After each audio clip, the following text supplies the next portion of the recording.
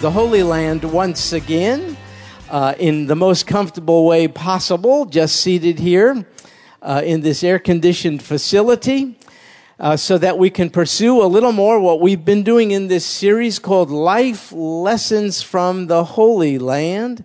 We've tried to derive one particular life lesson from each of the places we're visiting. And tonight, I'd like for us to go to a place you know of. It's called Bethesda. Bethesda. It's an ancient place, and it consists really of two pools of water. And the source of the water was rain and underground springs. If you were there today, and you surely could visit there today, Bethesda means house of grace or house of mercy. If you were there, you would get to it probably through a gate called the Lion's Gate.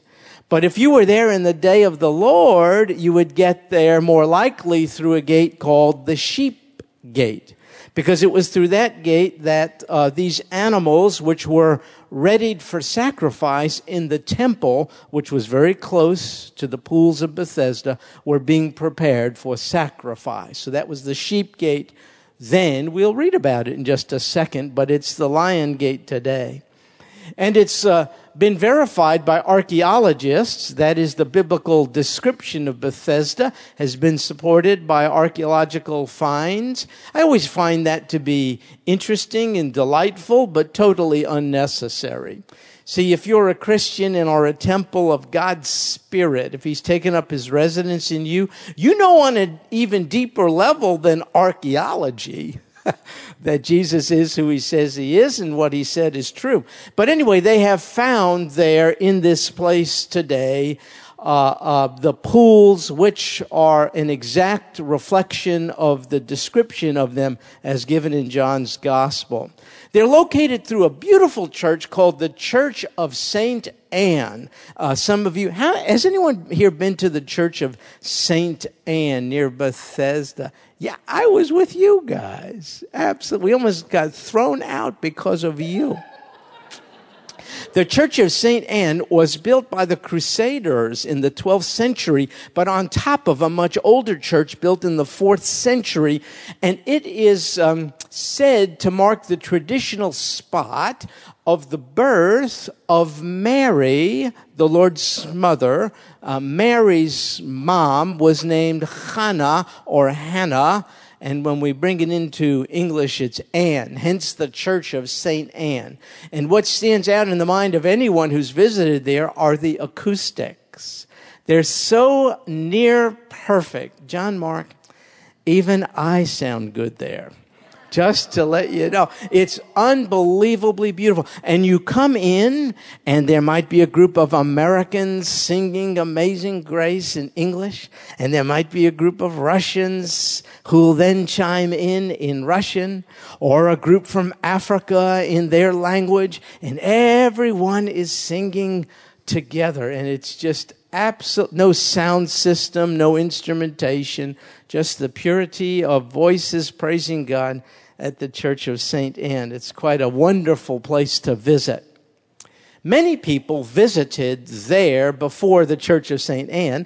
They came to the healing pools of Bethesda because it was popularly thought that the waters had some healing quality. And so many who were afflicted with all manner of diverse diseases came seeking to be healed. You can understand what's behind that. They wanted to be free of what had for so long afflicted them.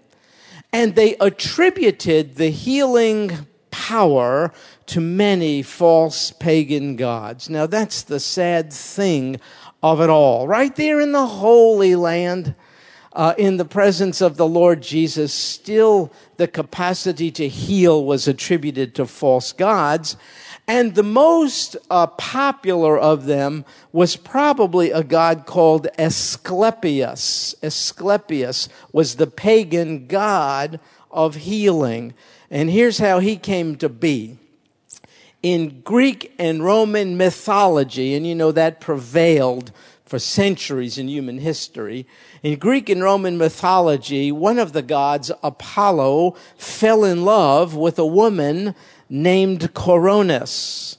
And she became pregnant by Apollo, but was unfaithful to him. And so he killed her, but saved the baby who she was carrying. And that baby turned out to be this god, Asclepius. Asclepius, was sent to a centaur named Chiron, who taught him how to heal and even to prevent death using treatments particularly involving water. Now, keeping that background in mind, I want to tell you about a real healing miracle. It's not fictional, it's not mythological, and it is recorded for us down to this very day in John's Gospel, John chapter 5. So I want to give you just a moment or two to find it if you have a Bible. And if you don't, we do for you, right on the back of the seat in front of you. John chapter 5 is fairly easy to find. You make your way to the New Testament, and then you'll go to Matthew, Mark, Luke, and then John.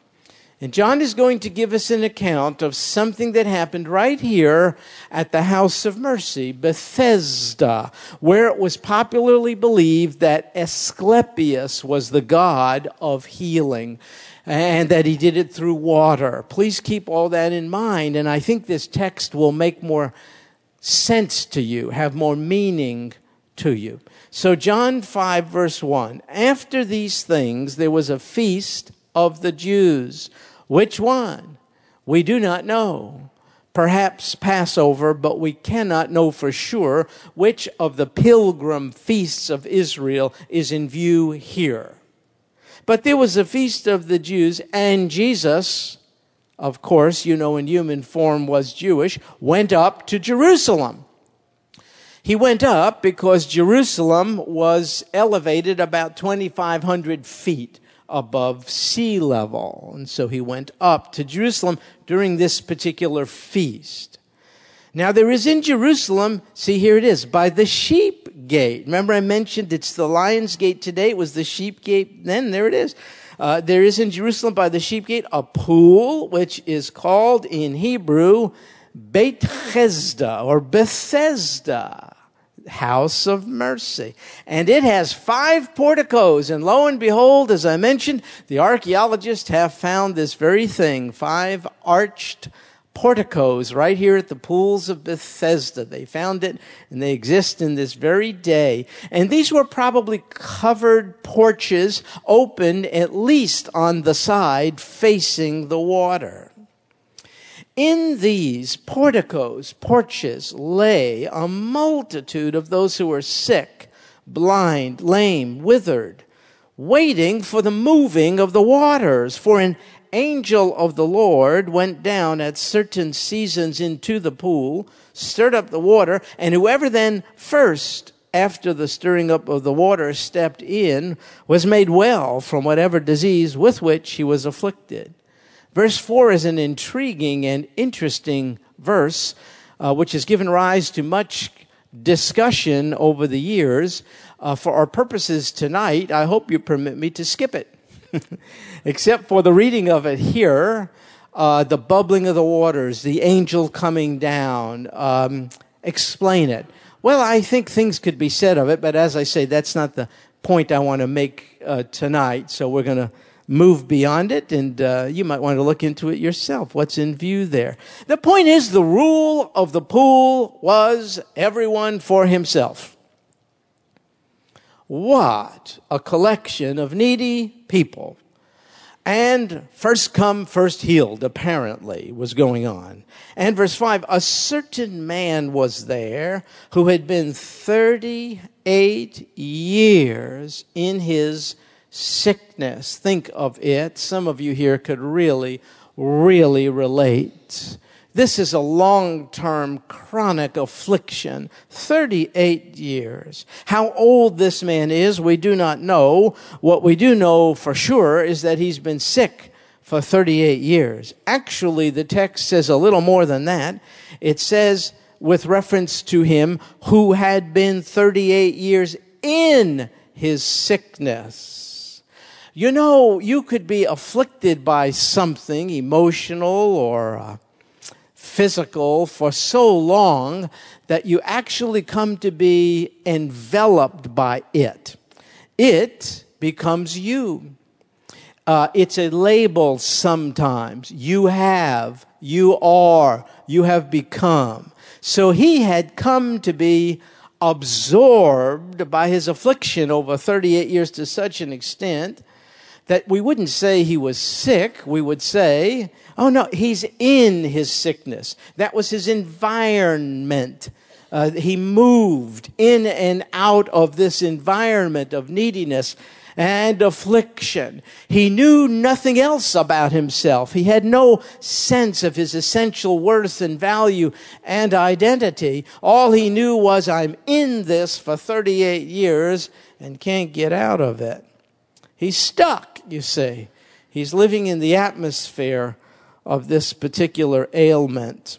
When Jesus saw him lying there and knew that he had already been a long time in that condition, he said to him, do you wish to get well? Now wait just a second.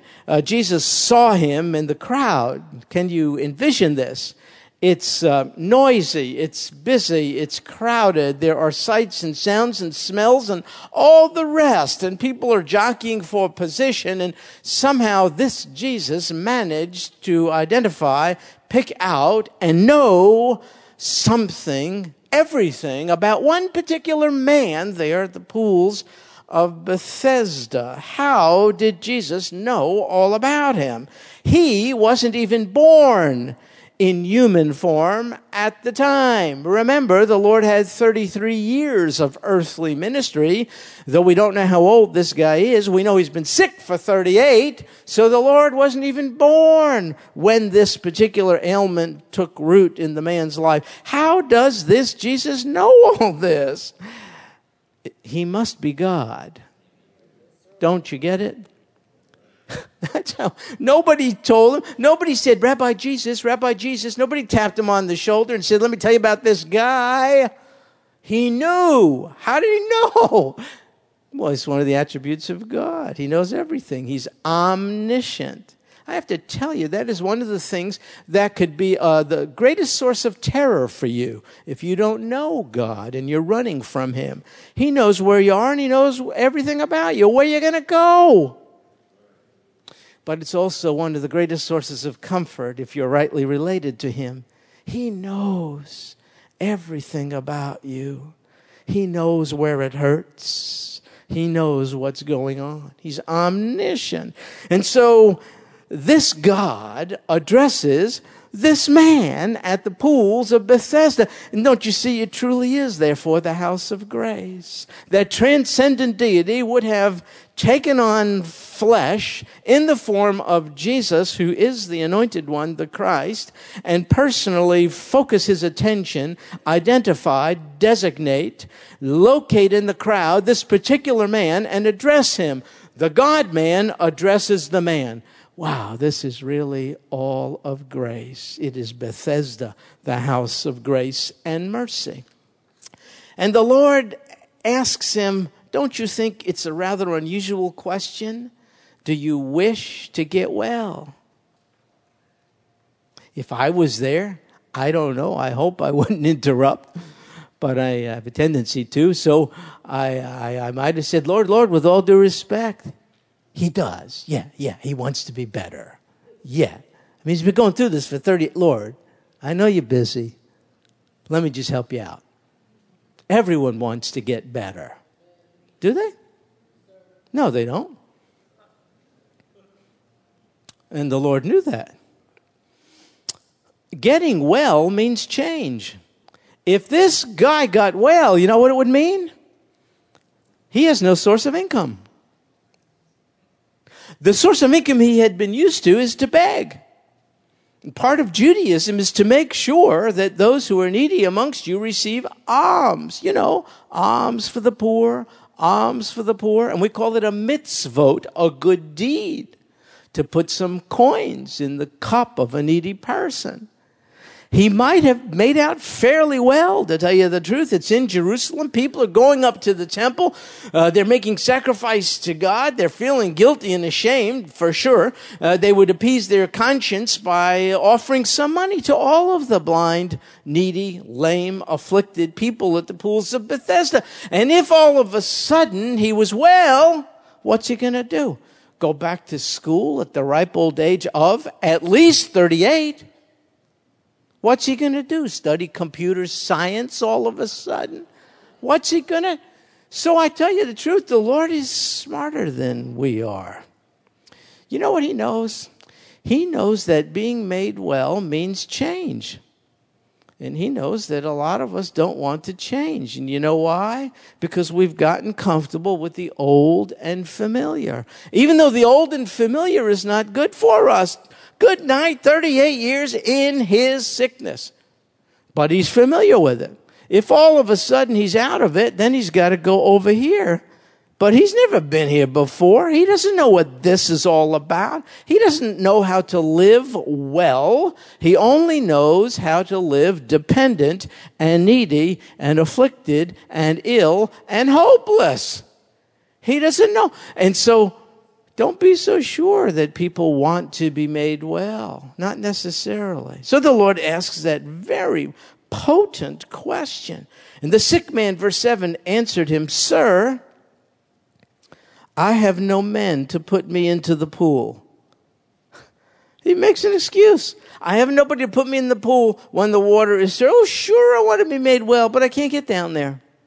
I have no one to carry me into the water when it's stirred up. And while I'm coming, and surely I'm coming to make the best effort possible, because of course I want to be made well. While I'm doing this, someone gets there before me. Oh, well, that's the way it goes. You know what that is? Nonsense. That's what that is. That's nonsense. This is the whine and complaint of someone who's lost hope. This is the expression of someone who is playing the, let's call it the yes, but game. Yes, I want to be made well, but someone gets there before me. See, he has to find out that the Lord Jesus is not limited to healing by water, as was Asclepius. You see what's going on here? And so the Lord Jesus says to him, verse 8, "Arise, take up your pallet and walk." He bypasses the water entirely. Good night, he made water. He's superior to it. He's not subject to it. And so look what he tells the guy. The Lord Jesus tells this guy to get up and walk. He tells him to do the very thing he can't do. Why? Any real, lasting, authentic, genuine change in our individual lives, don't you agree, has to be produced by the Lord Jesus. Anything else, a self-help book here, a support group there. Look, I'm not knocking the stuff. I'm just telling you those are not the source of irreversible, eternal, real change. The Lord Jesus is the transformer. So he tells this guy to do what he can't do. And immediately, verse 9, immediately the man became well, took up his pallet and began to walk. Wow. Hey, let me ask you a question. Why doesn't the Lord Jesus do that all the time? The answer is, I don't know. But I do know something about miracles, do you?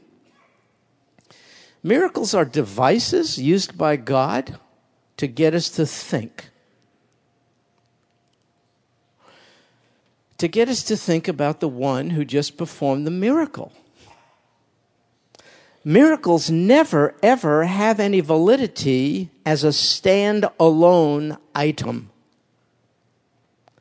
The value and purpose of miracles is only as a sign corroborating the message of the miracle worker. Otherwise, it's just crass showmanship. You see a lot of that on so-called Christian TV. Crass showmanship.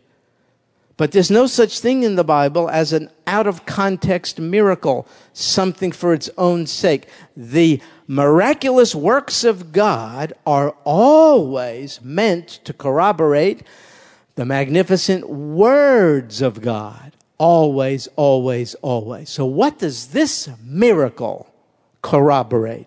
Well, the Old Testament prophets told us of a time when Messiah would come. Lots of people read it, including Satan. And therefore, Satan has many pretenders to the throne.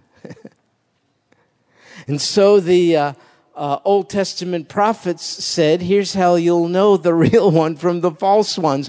When Messiah comes on the scene, the lame will leap for joy.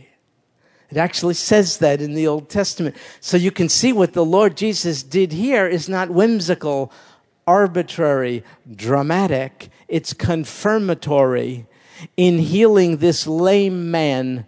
And in the lame man, immediately, not progressively, immediately. And by the way, it had nothing to do with the man's faith. It had everything to do with the Lord's power. When this lame man leapt for joy, he's fulfilling, don't you see, what the old prophets said. And everyone is forced to take note and think, this Yeshua, the carpenter's son, could he be the long-awaited Messiah of whom our own prophets spoke? A miracle is an appeal to our thinking. It confirms God's message and messenger. Now, there's something else going on here. I mentioned to you this false god Asclepius. People thought he was the Savior. He actually was considered to be the Savior. Now, his symbol was a snake. We have it down to this very day in the medical profession, by the way. The symbol of Asclepius, the god of healing, was a snake. Why? Well, snakes shed their skin.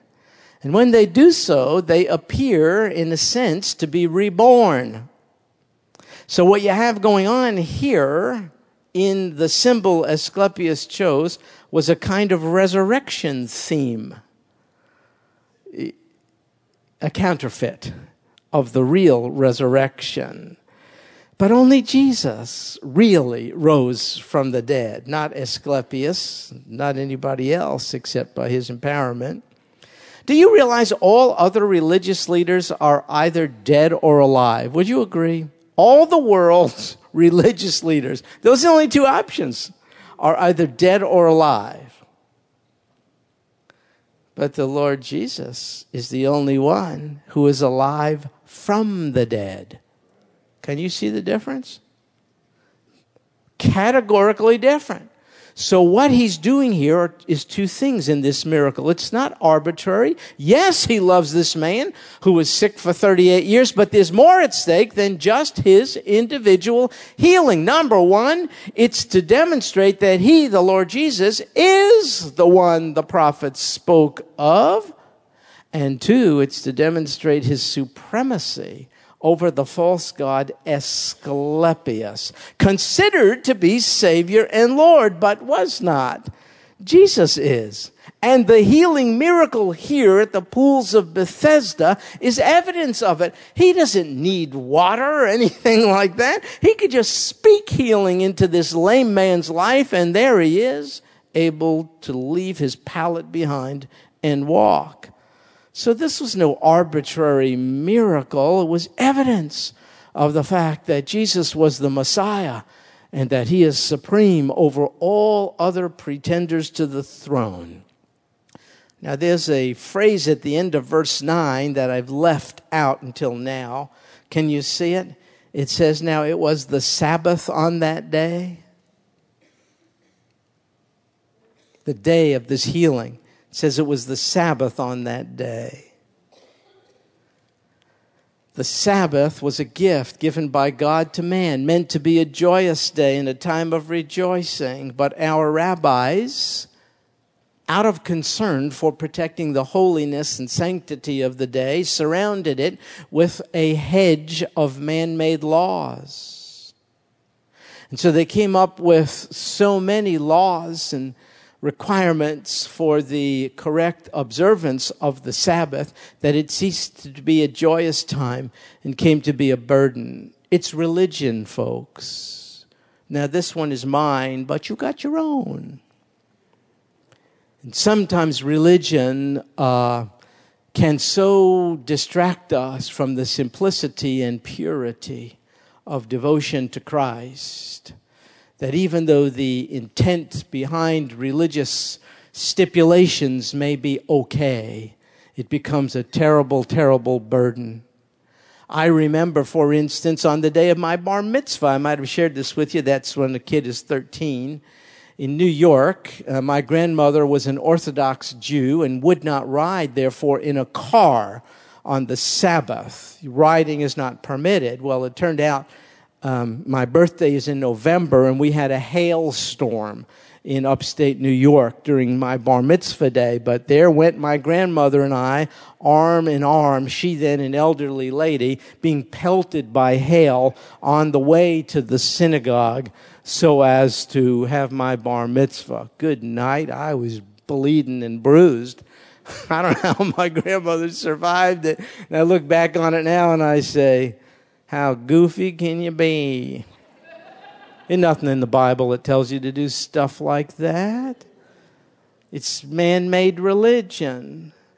Don't be hard on mine. You got your own. So one of the other stipulations about the Sabbath the rabbis came up with is that you couldn't do any carrying. You can't carry things on the Sabbath. Well, wait a second. This guy who was just healed took up his pallet, did he not? So what he did is flying in the face of rabbinical law regarding the Sabbath. Oh, I wish I was there so I could have respectfully said, Lord Jesus, again, I don't mean to interrupt, but, let me tell you about what these rabbis are into, what they expect. This healing thing is major cool. I mean, wow, I haven't seen that done in a long time. That is really good how you're able to pull that off. But, the carrying the pallet thing, it's going to get all the rabbis really, really hot and bothered. So I just want to fill you in. And then maybe the Lord Jesus would say, oh, no, I should have came yesterday. But that can't be the case, could it? Because he's all-knowing. He's omniscient. He knows everything. Why in the world, then, did he perform this confirmatory miracle on the Sabbath? He knew it would cause trouble with the religious establishment, and that's the point. Do you know there's a conflict between religion and personal relationship with the Lord Jesus? They don't meld together. They're oil and water. The world is more religious than ever before and probably more anti-God than ever before. I'm not impressed by somebody dressed up in all kinds of clerical garb and who knows what. I mean, there's all kinds of stuff you can wear today and all the... It's just religious stuff. The two are in conflict. Which is it? Is it man-made religion?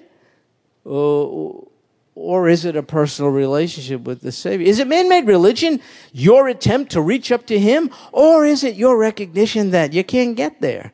So He extended Himself from on high to you and me. Which is it? And so the Lord Jesus didn't want anyone to think for 1 minute that you could have a little bit of this, a little bit. Which is it? Choose who you'll serve. Is it your religious tradition or is it the Lord Jesus Christ? He knew it would be costly, and He said, let's get to it right now on the day of your healing, Mr. Lame Man. And so this took place on the Sabbath day. It was a deliberate intent by the Lord to oppose harsh man-made religious traditions because He wanted this man here and He wanted us to be free from false and burdensome man-made religious tradition. Well, folks, this man, the one who's a key character in our story here, for all practical purposes, was probably invisible. I mean, he's lost in the shuffle of the crowd. He's lost in the atmosphere of his sickness. He is lost in the burdensome stipulations of his own religion. He might as well have been invisible. But the God of all grace came to Bethesda, the house of grace, and rescued this man from all of that lostness. And so the Lord Jesus located him in the crowd and lifted him from hopelessness and liberated him from his own religion. So what is a life lesson we could derive from our visit to Bethesda? Here is, I think, a good one. Jesus, if you're a Christian, I'm only speaking to Christians. Others, thanks for coming. This doesn't apply to you yet. If you're a Christian, Jesus saved you. And you are no longer lost in the crowd, in a religion, or in your pain. He has singled you out. He knows you by name. He numbers the hair on your head. Your name is inscribed in his book of life. He knows the days he has ordained for you, when as yet there was not one of them. You cannot run from his presence nor his spirit. He is always with you. His eye is upon you. He loves you. He saved you. You'll never be lost in man-made religion again if you're truly saved. He saved you. You'll never be lost in the crowd of life. You'll never be lost in your pain. Oh, God, don't you know? Yeah, he knows. He knows. Yeah, he knows. You'll never be alone again. You'll never be lost in it anymore. I think it's great to be a Christian. I don't want to be lost in the crowd. You know, my air conditioner, we had some trouble with our air conditioner a few weeks ago. So I decided I'll call the people who put it in. That makes sense, right? So I call them and they say, hang on. I'm waiting. Your warranty has run out, says this lady. Okay. Well, that's all right. I still, can I have a service call? That's all right. I pay for it.